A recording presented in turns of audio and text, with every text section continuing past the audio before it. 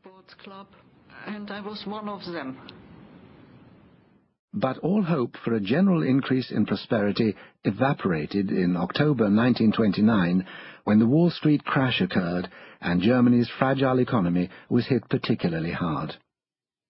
By 1932, unemployment rose to over 6 million, and life for most people was extremely difficult. John Fink was born in 1920 and lived with his parents in Berlin.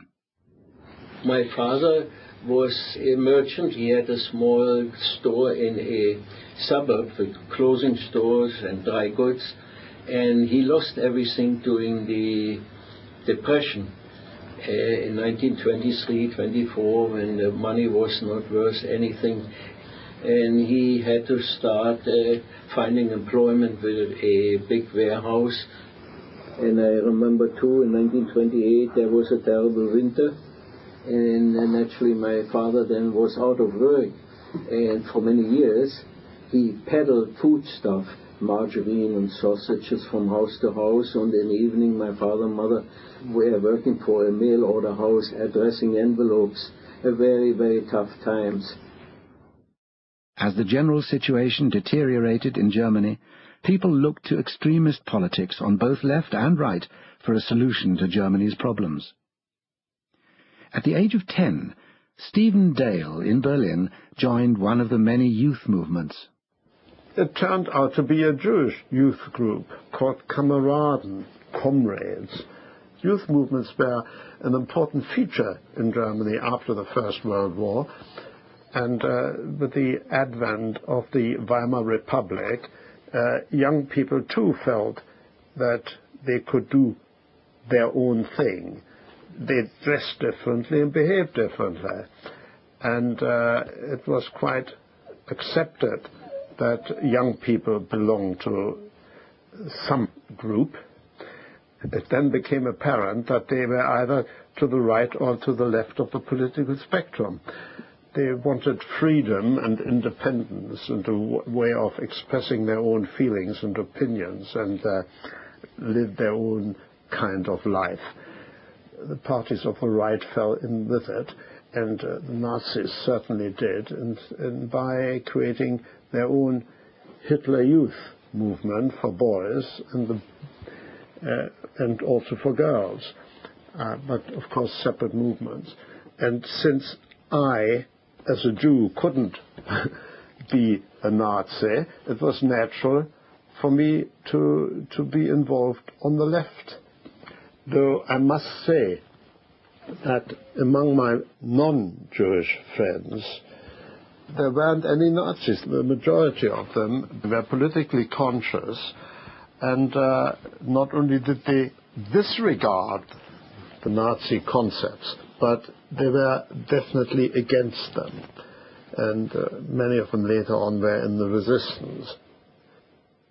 The Depression throughout Germany proved to be a perfect breeding ground for political extremists from both sides. The National Socialist German Workers' Party, the Nazis, came to power on the 30th of January 1933. Hitler's racism against the Jews and other groups began well before this. Nazi ideology outlining the worldwide conflict between Aryans and Jews was a major theme of Hitler's Mein Kampf, published in 1925. Communism, a Jewish creation according to Nazi belief, was regarded as threatening the very basis of German culture, and Hitler's stated mission was to destroy it. Over the following months, all opposition was crushed. Thousands were arrested, and the Jewish people were made the scapegoats for all of Germany's problems. The obsessive anti-Semitism of Hitler and his followers started to make life a misery for anyone with Jewish connections. John Fink, who had found life so difficult as a child in Berlin, discovered it became even worse as he reached his teens. In 1933, when Hitler came to power, I had to leave the school, and I went to a Jewish middle school for 1 year, and my parents decided it has no sense even continue education, I should learn the trade. They found me a apprentice contractor, a Jewish outfit, worked with this boss of mine, and that's all the company was. We had a motorcycle with a sidecar where we put our tools and ladders in, and in those days it wasn't specialized that you were only an electrician. We did gas and water installations at the same time. And in 1936, the boss, who was married to a German Aryan woman, he had to flee Germany because, the laws came that mixed marriages, that people would be arrested. I lost my job and he went to South Africa. I was lucky to find another job in Berlin, again, electrical contractor, and I could finish the 4 years apprenticeship. Although it was mainly Jews that the Nazis persecuted, others, such as gypsies, homosexuals, and those of different religious faiths, were also oppressed. Magdalena Reuter was one of a family of 11 who were all Jehovah's Witnesses.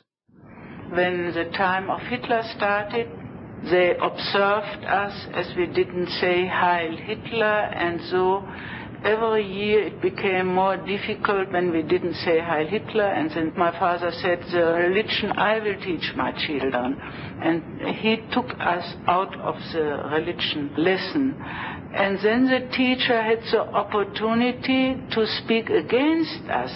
It was mainly one teacher. The other teachers were very friendly. He said, these Kusro children, they are not for Hitler, and they have to go to Moscow, and they are communists, and so on and so on. And then we noticed when we entered, all the children, they made fun with us, they laughed about. They said, you go to Moscow, you are not our people, you are not for Hitler, and so on. My father, he taught us, he said, look, Heil Hitler means the salvation comes by Hitler.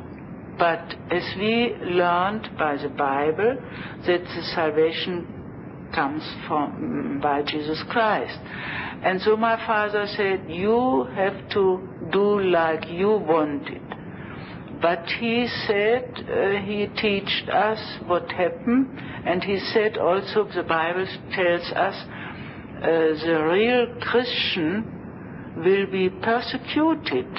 So my father said, we have to count with that one day maybe they will persecute us also. And the Bible said some will be killed because of the faith, belief in Christ. But I thought it will not be killing, it will not be in our own family, so I never was thinking about that until it came. 1933 was a momentous year for Germany, and in consequence for the rest of the world. In January, Germany's 85-year-old President von Hindenburg appointed Hitler as Chancellor. Hitler was now in political control, and after von Hindenburg's death in August 1934, he was granted dictatorial powers. On February the 27th, 1933, the Parliament building, the Reichstag, was set on fire and completely destroyed. The Nazis claimed that this act of vandalism was a communist Bolshevik revolutionary plot, and the Communist Party was outlawed. Many left-wing leaders were arrested, and a few were executed. From the 1st of April, Jewish shops and businesses were boycotted. Hundreds of thousands of men joined the Sturmabteil Brown Shirts, a paramilitary force of stormtroopers, and over time 50,000 men volunteered for Hitler's elite force, the SS. One of the first tasks the Nazi Party set itself was to establish the concentration camp system. This was under the control of the SS chief Heinrich Himmler. Dachau was opened in March 1933, the first prisoners consisting mainly of communists, social democrats, and other political enemies of the Nazis, rather than Jews. Now, under the guidance of Dr. Joseph Goebbels, the propaganda minister, huge and spectacular Nazi rallies were held. Rudi Bamber, a fair-haired, blue-eyed Jewish teenager living in Nuremberg, had experienced few personal problems so far.